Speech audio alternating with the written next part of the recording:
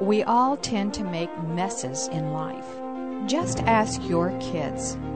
This is exactly what our discussion leader, Dave Wurtson, does as we turn the pages of our Bibles to Genesis chapter 38, a chapter filled with prostitutes and promises. But in the middle of this mess, we could find the roots of the Messiah. Do y'all ever make a mess? Anybody here ever make a mess? What does your room look like this morning? Any of you have just immaculately clean rooms? You don't even know what immaculate is, Clint. How many have you had your mom come into your room this week and said, when are you kids going to clean up your room? Anybody ever have your mom say that? Okay. How many of you ever make a mess at school? Okay, I want to tell you something I do. My room, my closet's kind of a mess, but my room's usually pretty neat. But kind of. I might get struck with lightning. But one of the problems that I have is I have a way of ruining shirts, okay? I have a way of ruining shirts. And the reason I ruin shirts is that I like to use this kind of a pen. And this is one of those old-fashioned kind of a pen. It's a fountain pen. There's only one trouble with this. Sometimes you put it in your pocket like this, and all day long you can have it in your pocket, and at night you look down and guess what happened? There's a big blue ink spot there, and it just makes a mess out of your shirt. You can ask Mary over there. She gets absolutely furious at me when I do that. So I've got a special thing. I went out and I think I have a solution to that. So what I need to do, I need to have some of you coming up here, and I think I've got a solution to this. I'm going to let you squirt ink all over my shirt today, okay? Go ahead, just squirt it on there, all over my shirt. Let some of the girls up here, just squirt that all over. Come on. Just squirt it all over my shirt. Don't get it on my pants. I don't want to ruin my pants. Not on my face, right on my shirt. I need it on my shirt. Let's get somewhere here. You want to squirt it? Squirt it all over my shirt. Okay. All right. There we go. Okay. All right. Let's save some of it. Maybe we'll want to do it again. That'll be fun. All right? Now, when that stuff, well, it looks like you did make a mess out of my shirt. We'll have to see. You'll have to watch while I'm speaking and see what happens, okay? What we're going to talk about today, I want you to remember this. I want you to remember this verse. It's about a mess, that we start out with a mess. When you first spray that stuff on, it looks like it's ruining my white shirt, and that's why I wore my white shirt today. It looks, first of all, like we ruined it. And sometimes in our life, it looks like we ruined our life. And there's a verse that goes like this, for the wages of sin is death. And we're going to begin by talking about a guy in Genesis 38 where the wages of sin was death. It looked like he totally inked up his life, messed up his life, really made a lot of problems out of it. In fact, he's going to lose 2 of his sons in death because the wages of sin is death. But we're going to find out, if you listen really carefully, that just like it looks like you ruined my shirt at first, but probably by the end of the service it'll be dry, look like you did absolutely nothing. We're going to find out, but the wages of sin is death, but the gift of God is eternal life through Jesus Christ our Lord. And just like the ink spots that look like were on my shirt, Jesus, because he died for us, can bring about forgiveness and grace. I want you to open your Bibles to Genesis chapter 38. We want to study today about the life of a man who looked like he'd taken ink and just totally blotted out his life, put black ink all over it, ruined it in a very severe way. In fact, I think I could illustrate what this chapter is about if you think about someone that grew up in our church. I want you to imagine somebody this morning who grew up in a church like ours. In other words, they went to Sunday school every week. They went to Awana. They memorized the verses. They faithfully were taught by their parents the Holy Scriptures. But they went away to college, and they began to think, when they got to be about 20 years of age, that mom and dad's beliefs were kind of naive.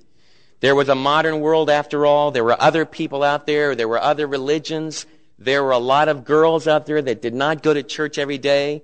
There were a lot of girls that did not study the Word of God. And this fella just kind of drifted away. In fact, he went away from his mom and dad, who were godly. This individual went off and stopped attending church on a regular basis. In fact, this guy hardly even went on Easter or at Christmas time.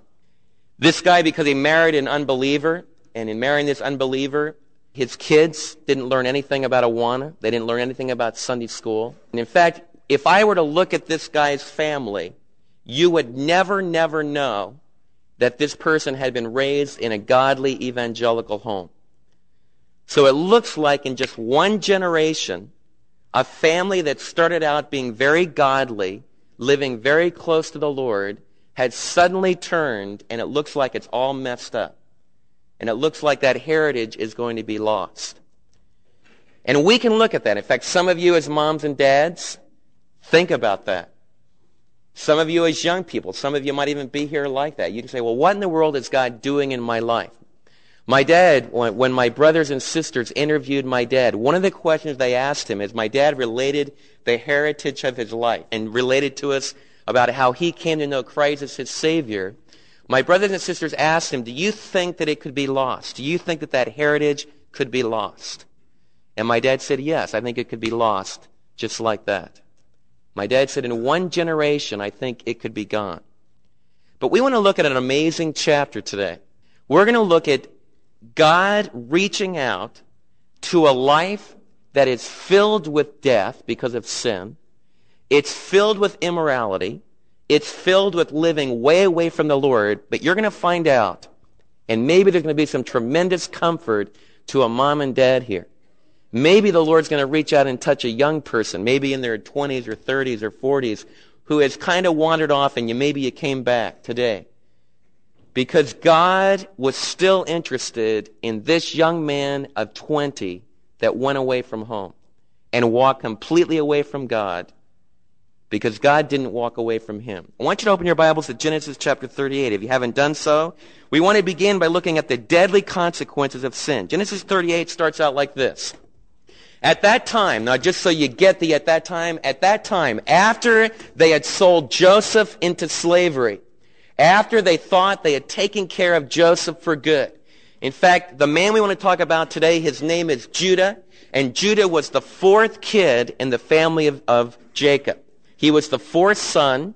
He was probably the most dominant, forceful son in the family. In fact, even though he was the fourth son, he could take his brother Reuben, who was the oldest, and take care of him. No problem at all.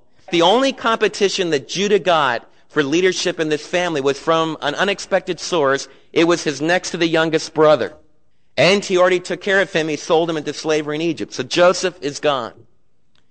Judah was probably about 20 at this time when he sold Joseph into slavery. Joseph was probably about 17. So there's only about a 3-year difference. So now Judah has the leadership of his family. In fact, it was his idea to pull his brother out of the pit and sell him to the Midianites going down to Egypt.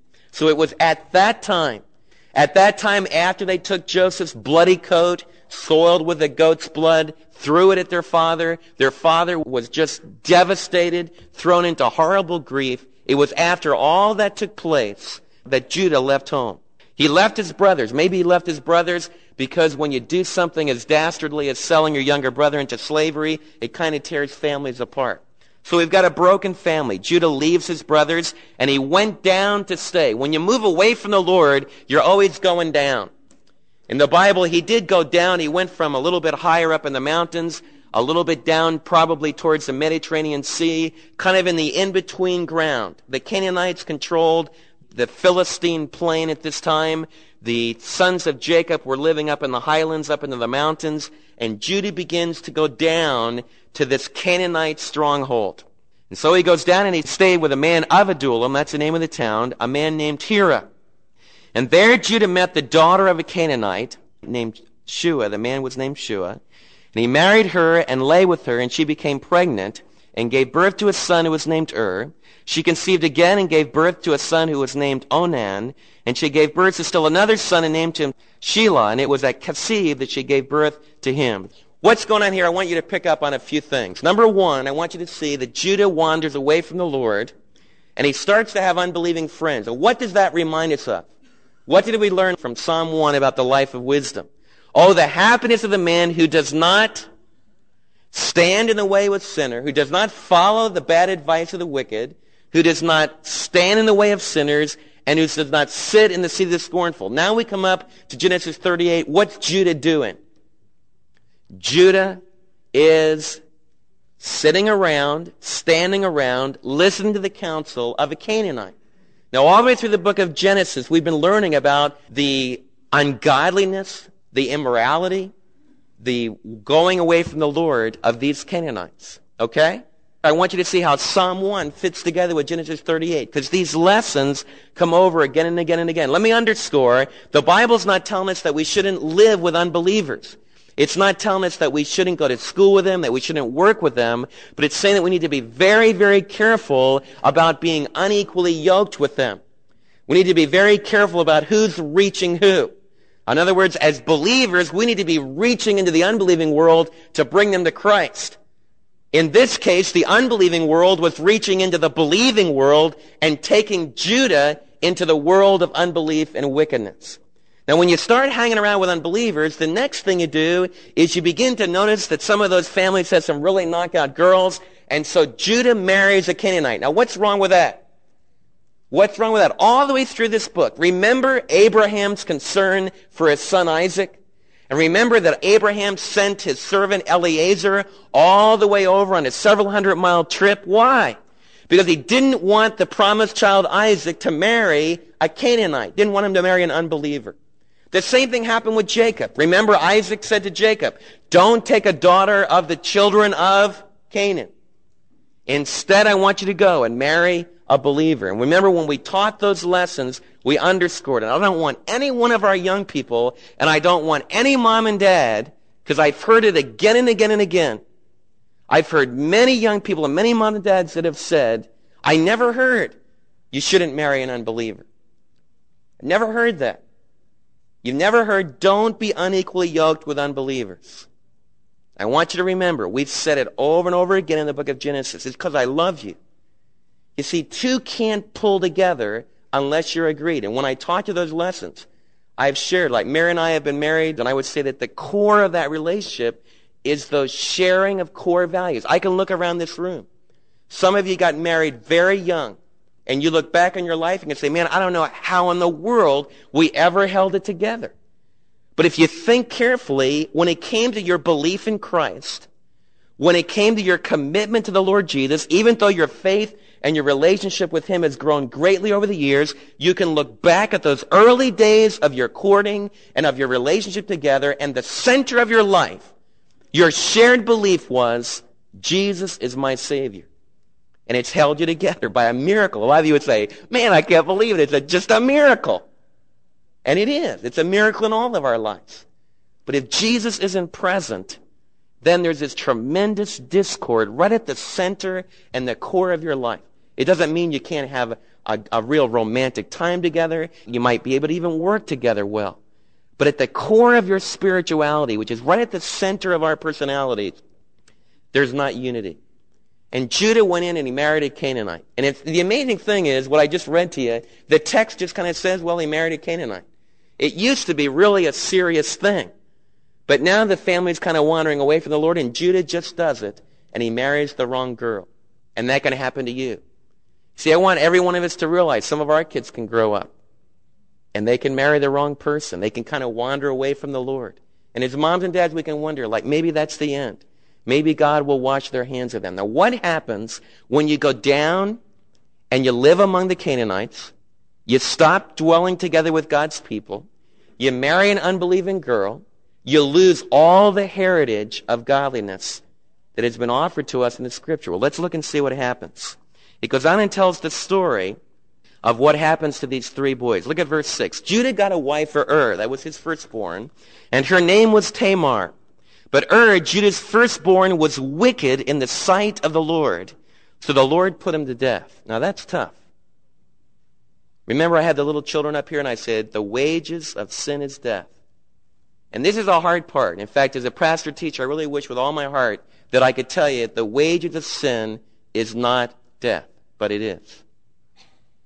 In this case, this firstborn son, you see, Judah had a relationship with the Lord when he was young. But now he's forgotten about it. He's wandering away. We're into the next generation. What's the first son? What is he like? Well, this little phrase, he was wicked in the eyes of the Lord, is a phrase that's used in Genesis chapter 6, just before God sent the flood. It said that the Lord God in heaven looked down upon the sons of men, and he saw that the thoughts and intents of their hearts were only evil continually. And it says in Genesis chapter 6, verse 6, that they were evil in the sight of the Lord. And it brought the flood. Another passage where this is used is in the story of Sodom and Gomorrah. It says just before God sent the terrible judgment upon Sodom and Gomorrah, it says that the activities and the behavior of the men of Sodom was evil in the sight of the Lord. So twice in Genesis, once by flood and once by fire, God takes the life of those who are committed to wickedness.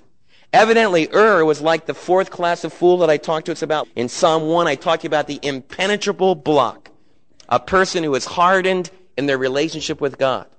And I shared with you then, I have no idea who that individual might be. But I want all of us to realize that there is a sin unto death.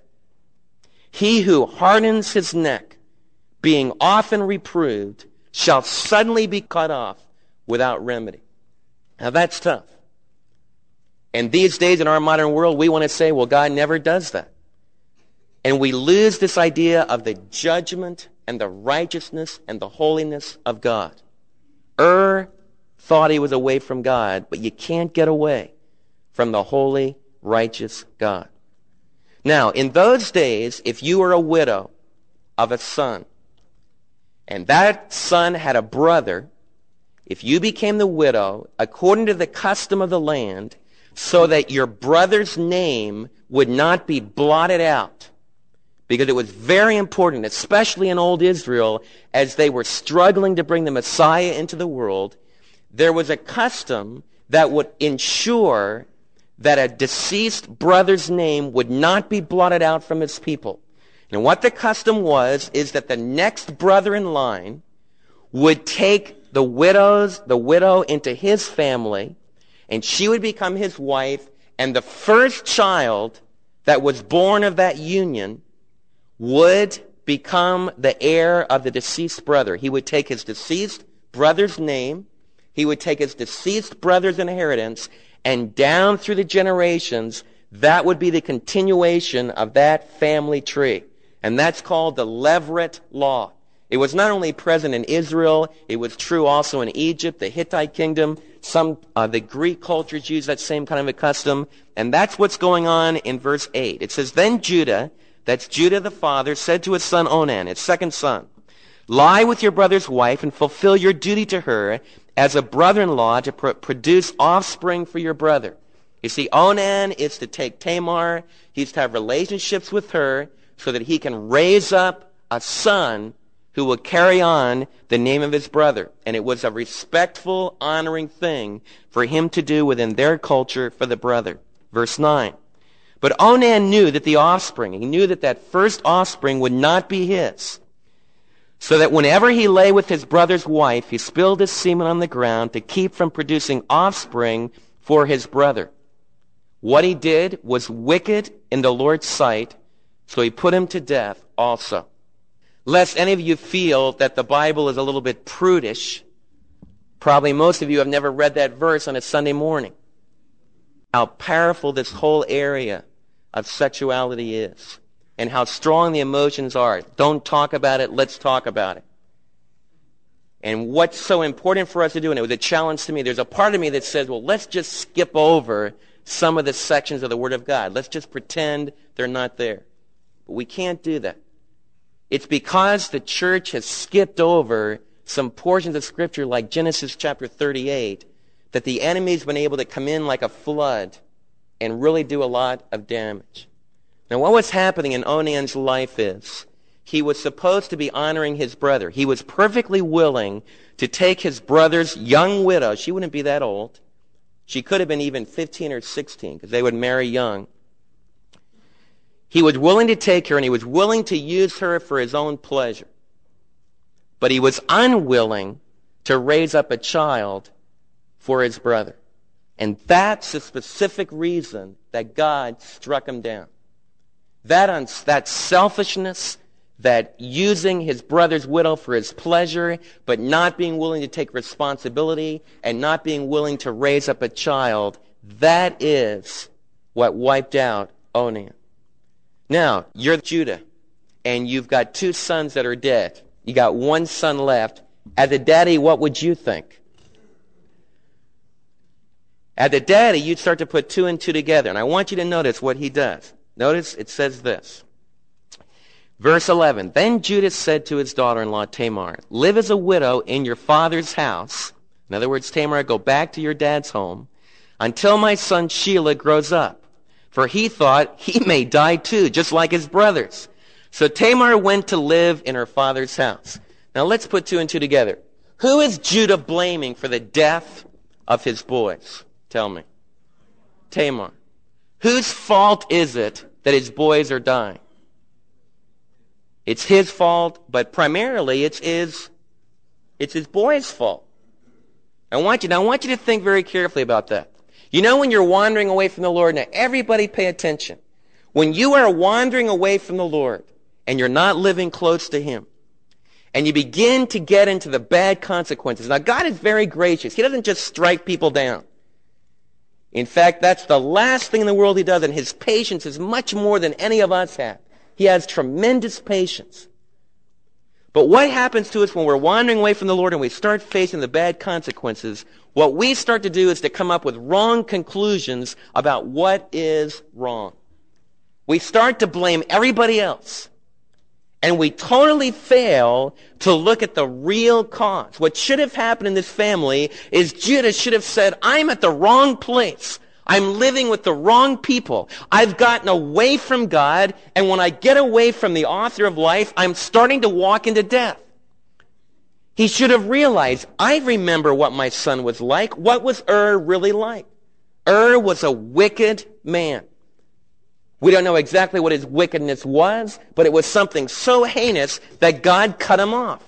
Onan, his second son, was an immoral, pleasure-seeking playboy that would selfishly use a woman, but would not be willing to raise up a seed for his brother. He cursed Tamar, he cursed his brother.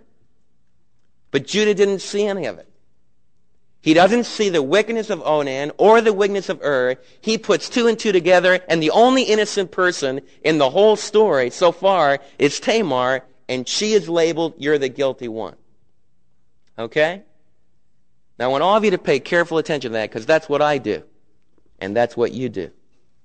Whenever you start wandering away from the Lord, you become totally blind to what's really wrong in your family, to what's really wrong in your life. And you start blaming on everyone else. And your first step to really getting things well and getting things together is to open your eyes and look at the wickedness that's right in our hearts. That's what grace enables us to do. It's what we've been stressing again and again and again. Right now, Judah is living in incredible denial. Everything is wrong with Tamar. Nothing's wrong with his family. When in reality, he married the wrong person. He raised kids in a totally ungodly environment. And of course people die. Because they're walking away from the skillful principles of life. Now, let's just apply this in the New Testament. You say, Dave, can New Testament believers lose their life? Yeah, they can. 1 Corinthians 5. We've talked about that passage, but it's a passage in Corinth where a man was living in incest with his stepmother. And it had become a terrible, terrible shame for the church of Jesus Christ throughout the city of Corinth. So Paul wrote back in 1 Corinthians 5 and said, deliver him outside the protection of God's people for the destruction of his physical life, so that his spirit might be able to be saved. I want you to look at Hebrews chapter 11, a very difficult passage, but very important for us to understand in the New Testament context. Hebrews chapter 10. Hebrews 10, 26 through 31. It says this, if we deliberately keep on sinning after we have received the knowledge of the truth, no sacrifice for sins is left, but only a fearful expectation of judgment, of raging fire that will consume the enemies of God. Anyone who rejected the law of Moses died without mercy on the testimony of 2 or 3 witnesses.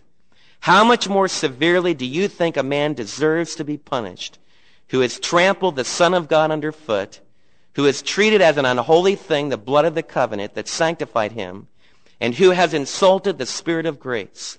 For we know him who said, it is mine to avenge, I will repay. And again, the Lord will judge his people.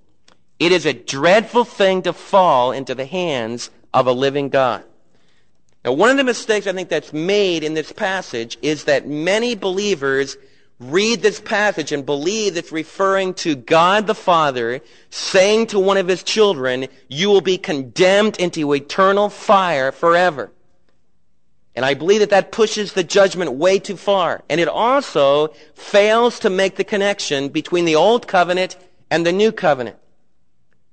In Genesis chapter 38, we did not read that was cut off eternally. I don't know what happened to eternally. Only God knows.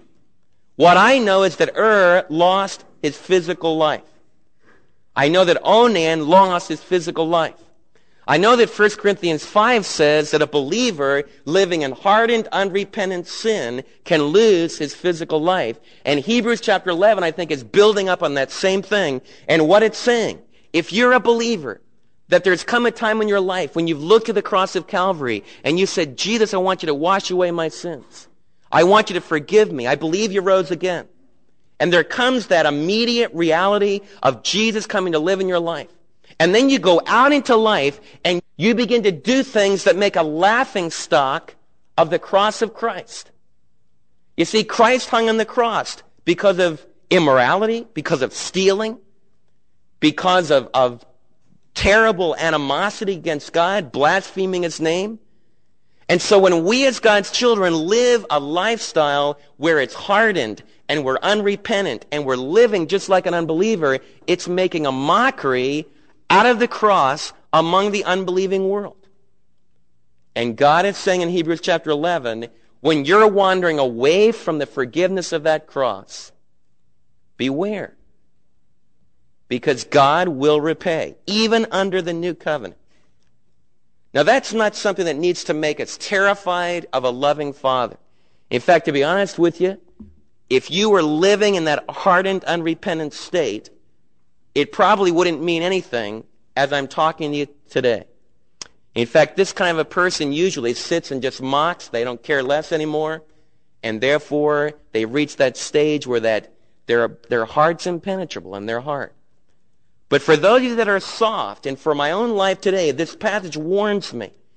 It warns me against flippantly using the cross of Christ and not taking the sin in my own life seriously and not taking it in relational, very personal terms. I want you to think of what Jesus did for you in very personal terms and love him for that and cherish him for that and never treat his cross lightly. Because Hebrews is warning us, if we make a mockery out of the cross, then our Father can judge us very severely. Lost his life because of wickedness. Lost that tradition of godliness. Onan lost his life because of immorality. Judah doesn't see what's going on in his family. We don't have repentance. What he does is he says it's all Tamar's fault. He sends Tamar back to her father's house. And what Judah's thinking is, with this widow out of the way, now Sheila will be able to grow up. Tamar, living in her father's house, might see someone else, and I can get rid of this witch of a widow. That's really what it's like, who's destroying all my boys. That's how turned around everything has gotten. The story gets even more complex. Turn back to Genesis chapter 38. Now we have one of the most intricate plot lines in all the Bible. It's filled with danger. It's filled with intrigue. It's filled with an incredible twist in the story. Look what happened. Verse 12. After a long time, Judah's wife, the daughter of Shua, died. So Judah not only lost his two boys, but he also lost his wife. When Judah had recovered from his grief, he went up to Timnah, to the men who were shearing his sheep, and his friend Terah, the Adullamite, went with him. So he's still hanging around with his unbelieving friends. And what they're doing here, let me just bring it into a modern context here. What you have here, the guy has been widowed, and he has recovered a little bit from that grief.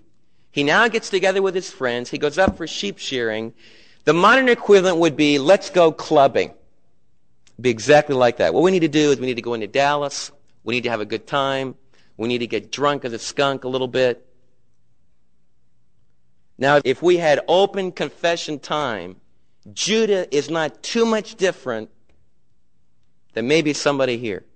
And what I want you to see is you piously come on Sunday morning and you read the Bible and you think all this preaching stuff doesn't really relate to where you live. Well, you need to open the Bible because it relates exactly to where I live and where you live. I love it for that. And I'm trying to help you to feel it. A time of grief. Judah is recovering from the time of grief, and now he's going to go out and he's going to party with some of his friends, because that's what you did at sheep shearing. You see, Laban, earlier in the story, was partying with his sons. That's when Jacob split. Boaz, it was a time of harvest, very similar to the sheep shearing time. He went to the threshing floor, and he had a party in an evening. The same kind of a deal, only Boaz was a righteous man who was very moral. This is the case of a man, Judah, who's living like an unbeliever, and man, he just lives completely like an unbeliever. So what happens? It says, when Tamar was told, your father-in-law is on his way to Timnah to shear his sheep, she took off her widow. This is verse 13. She took off her widow's clothes. Notice how faithful she was. She's still wearing those widow's clothes. She covered herself with a veil to disguise herself. We've had that before. Remember Leah? We've had this little ploy, this disguising yourself. She covered herself with a veil. And then she sat down at the entrance to Enaim, which is on the road to Timnah.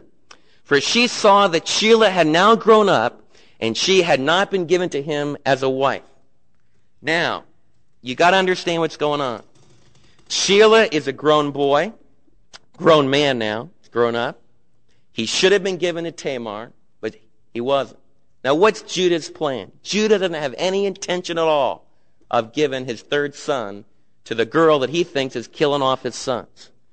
So Tamar is a forsaken, lonely, helpless widow in her daddy's house. In the ancient Near East, she would die childless. The name of her husband would be lost forever. Now, it's hard for us to feel that because in our day, we don't have these kind of connections. But in the ancient Near East, Tamar is really in a tremendously difficult situation. And there's no hope. Shelah has grown up. He's not going to be given to her. So what she does is she comes up with a tremendously dramatic, dangerous plan. Look what she does. It says in verse 15, when Judah saw her, he thought that she was a prostitute, for she had covered her face. Not realizing that she was his daughter-in-law, he went in unto her by the roadside. Come now, let me sleep with you. And what will you give me to sleep with you, she asked. Now you have a prostitute that's bargaining for the price. And young people, this is exactly what can happen down the West End. It happens in Manhattan. It happens in certain places in Arlington. And I want you to see the Bible talks about all this stuff. And I want you to see that a kid right growing up in our church can get involved in this, because if I take it back in the Old Testament, Judah was raised in a Bible church. You got me?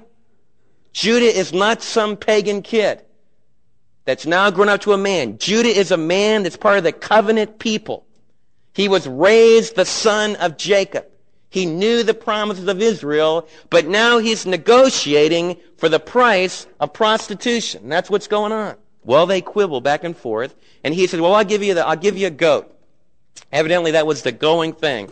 In fact, this family had a lot of trouble with goats. Have you noticed that? This family had a terrible, terrible time with goats. And now the price of the prostitution is a goat. But this prostitute is smart. She says, I'll tell you what, he doesn't have the goat with him. So to make sure that he comes through with the payment, he says, you take off a signet, which was a necklace with a signet cylinder that all the men carried in the ancient world. It's what you used to sign your name. It was like a ring that had a press on it, and you would roll it in clay. So you give me your signet, and they also carried a staff. It was like a walking stick, only it was very ornate and very much carved, and every man would carve it very uniquely. In fact, you could nail a man. It was like a fingerprint. You would know. If you saw that stake, that walking stick, you would know who it belonged to. Same with the cylinder. Okay? So the prostitute says, you give me your signet and your staff, and that'll be the down payment. So it tells us here. It says your seal in its cord, verse 18, and the staff in your hand. So he gave them to her and slept with her, and she became pregnant by him. And after she left, she took off her veil and put on her widow's clothes again. Verse 20, meanwhile, Judah sent the younger goat by his friend the Adullamite. Notice how righteous Judah is.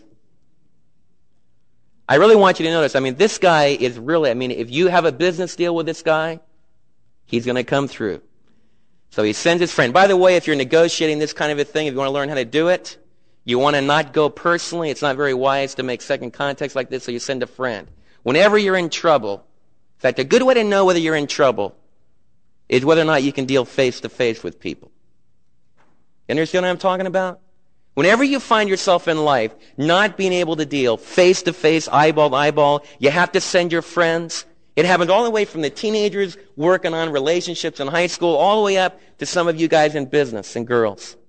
Whenever you can't deal face-to-face with somebody, watch out. Whenever you got to send your friend to kind of negotiate the delicate things. So his friend goes up there and in order to pay the pledge back, and he asked the men who live there. Notice he asked the men. They're the ones that would know whether or not a prostitute was there. Where is the shrine? I love that. Notice how we changed it now.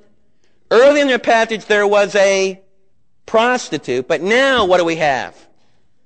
When his friend goes back, it's everything. What I want you to see is when you enter this world of wickedness, everything gets kind of a little bit whitewashed. You say, well, Dave, what's the difference? Well, in the ancient Near East, there was just the plain Jane Zona, the prostitute. That wasn't good. That was bad. Okay? But there was the Kedoshim, which means the holy ones.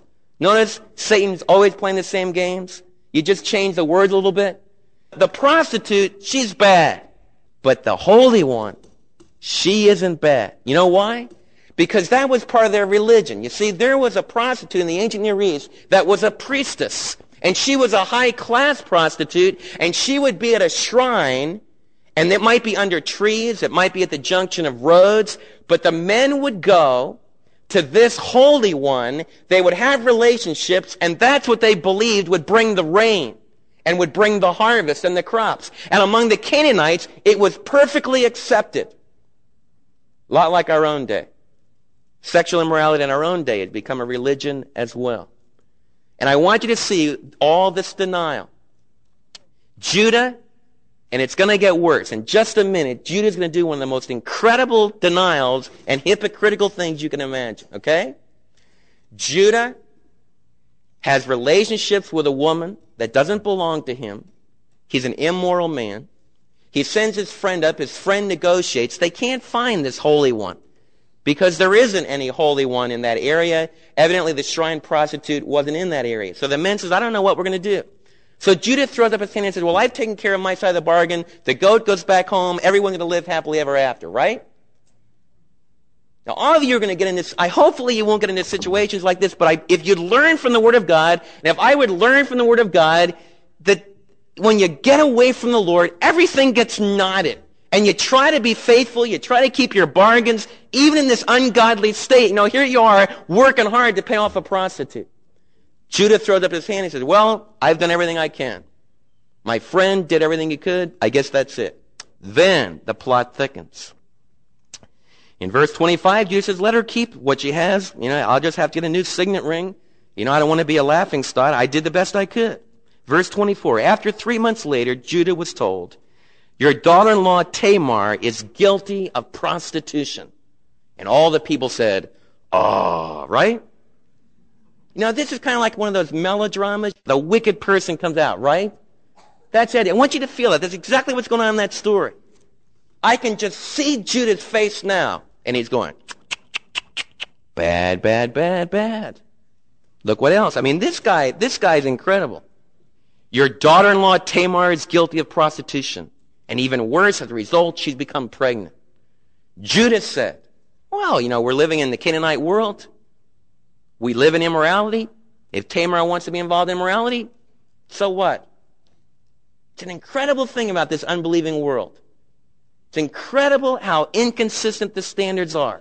If you don't get caught, if nobody knows, if you take your goat up and you can't find the person so it looks like they vanished into thin air, nobody ever knows, and there's no problem. But if a girl gets caught because she gets pregnant, then all of a sudden the rules change. Now look what Judah says. Judah said, bring her out here. Let's burn her to death. All the people said, amen, right? Let's get her. Just like a movie script you might see. We're going to burn her. I want you to think about the hypocrisy of that. This double standard has been going on forever. And it's right here in the Word of God. Don't you see? See how practical the Word of God is? And this is an ancient custom. We don't have levirate marriage in our day. We don't give goats for the cost of prostitution. So a lot of those ancient things are very different. But I want you to see that underneath, the basic human nature hasn't changed at all. And I guarantee that you're going to face this kind of temptation. I guarantee that it's very possible there's someone here that's acting just like Judah. It's very possible there's some of you daddies that you get ripping mad when your kids do the very thing that you're doing. In fact, if the anger level gets too hot, watch out. If the anger level gets too hot, it's very possible that you're covering an evil intent in your heart. Judah would scream bloody murder. He says, bring Tamar out. And we're going to burn her at the stake. In the ancient world, they usually stoned the guilty couple, both. Later on in Israel, according to Deuteronomy chapter 25, both the male and the female, if they were caught red-handed, it could be verified, both of them were to be stoned, because in God's law, there was no double standard. But we're before the law of Moses, several hundred years. We're operating very much in the culture of Canaan and Israel in its earliest stages. And evidently the custom was for this kind of a crime, because from Judah's perspective, Tamar was still betrothed to his youngest son. And just like Joseph was going to put Mary away, Judah is saying because Tamar evidently became involved with some unknown man, she had become pregnant, she's played the immoral woman, she should be burned because she committed adultery. And I want you to catch this stirring scene. The men grab Tamar, pull her out. I don't know how far they got, but let's just imagine it. They get a bunch of wood, tie her to a stake, put the pile of wood up. Judah steps forth, and Tamar reaches in and pulls out a signet ring and a staff. And she says, let the man who owns these utensils identify them. Now you talk about a twist in a story. Here's Judah in front of all of his friends, completely exposed in his hypocrisy. Really exposed. Here he was going to burn a woman because she was immoral. And he was the one who was her accomplice, and he didn't even know it. Doesn't sin have a way of finding us out? Doesn't sin have a way of finding us out? That's why it's so important to not enter this world of unbelief. It's why it's so important to stay home with the Lord. Why it's so important to be with God's people. Why God's word is quicker and powerful and sharper than a double-edged sword. But you know what? I told you today, remember the ink blots on my shirt and how they disappeared?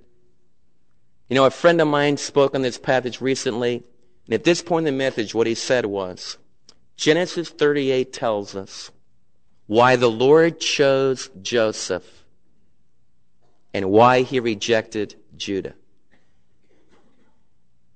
And I thought about that. In other words, at this point in the message, what he did is he drove home the point, which is what I hear over and over again. In fact, I can show you most of the commentators would do that exact same thing. At this point in the story, what I would say is Judah is bad, Joseph down in Egypt is good, and God has chosen Joseph because of his commitment. We're going to learn just the opposite. Unlike Judah, Joseph is a totally morally pure, clean man. Unbelievable, righteous example. Chapter 38, man, this would be X-rated. If we did a film of this story, it'd never make it on Sunday morning.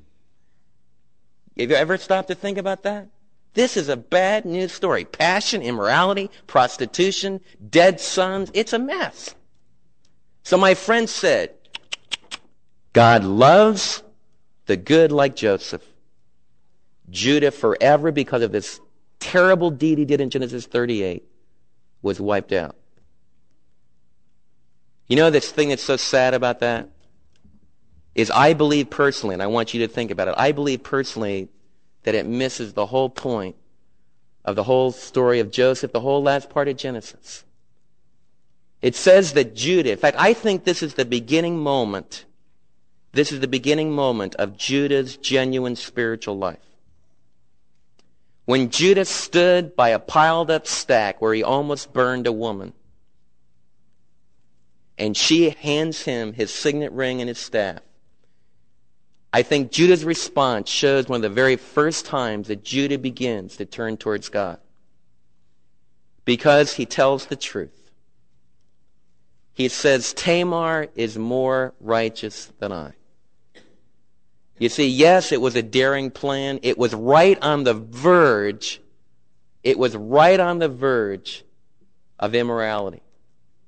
But under their ancient law, even the father-in-law, if there was no son available, the father-in-law under the Levirate law would be responsible to raise up a child for his dead son. From the customs of their day, Tamar was totally exonerated.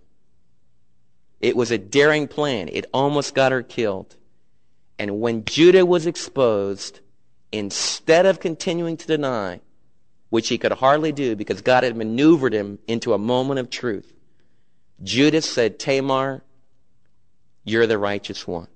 He took her into his house.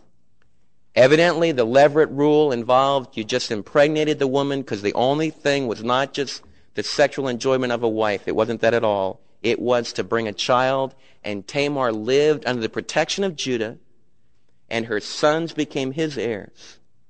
But that's not the end of the story. The roots of the Messiah. I want you to know something.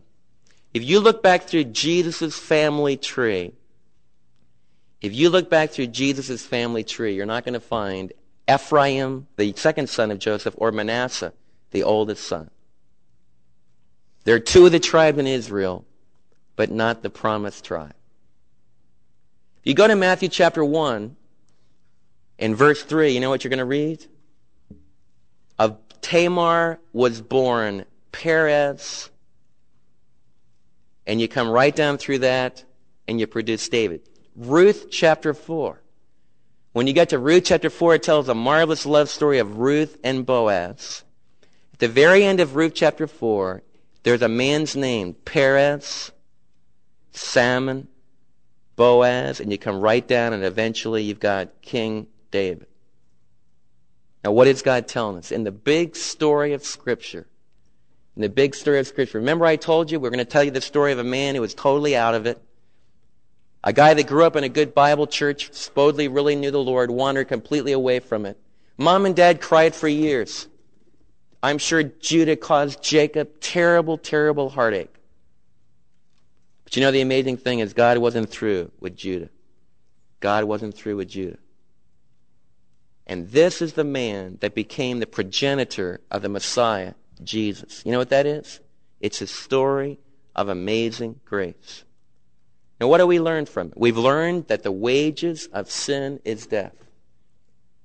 But we close this morning by saying, but the gift of God is eternal life through Jesus Christ our Lord.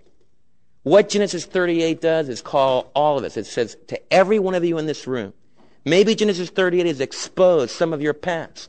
Maybe it's exposing some of your present. Maybe it's exposing the general drift of your heart. And Genesis 38 comes to all of us today and says, I haven't forgotten you. I know where you're at. I know what you're experiencing. And God says, I'm not through with you. You can be forgiven. But you got to face the truth. You got to stop blaming the wrong people. You got to focus on yourself. You need to come back home. That's what Genesis 38 is telling me. It's what it's telling you.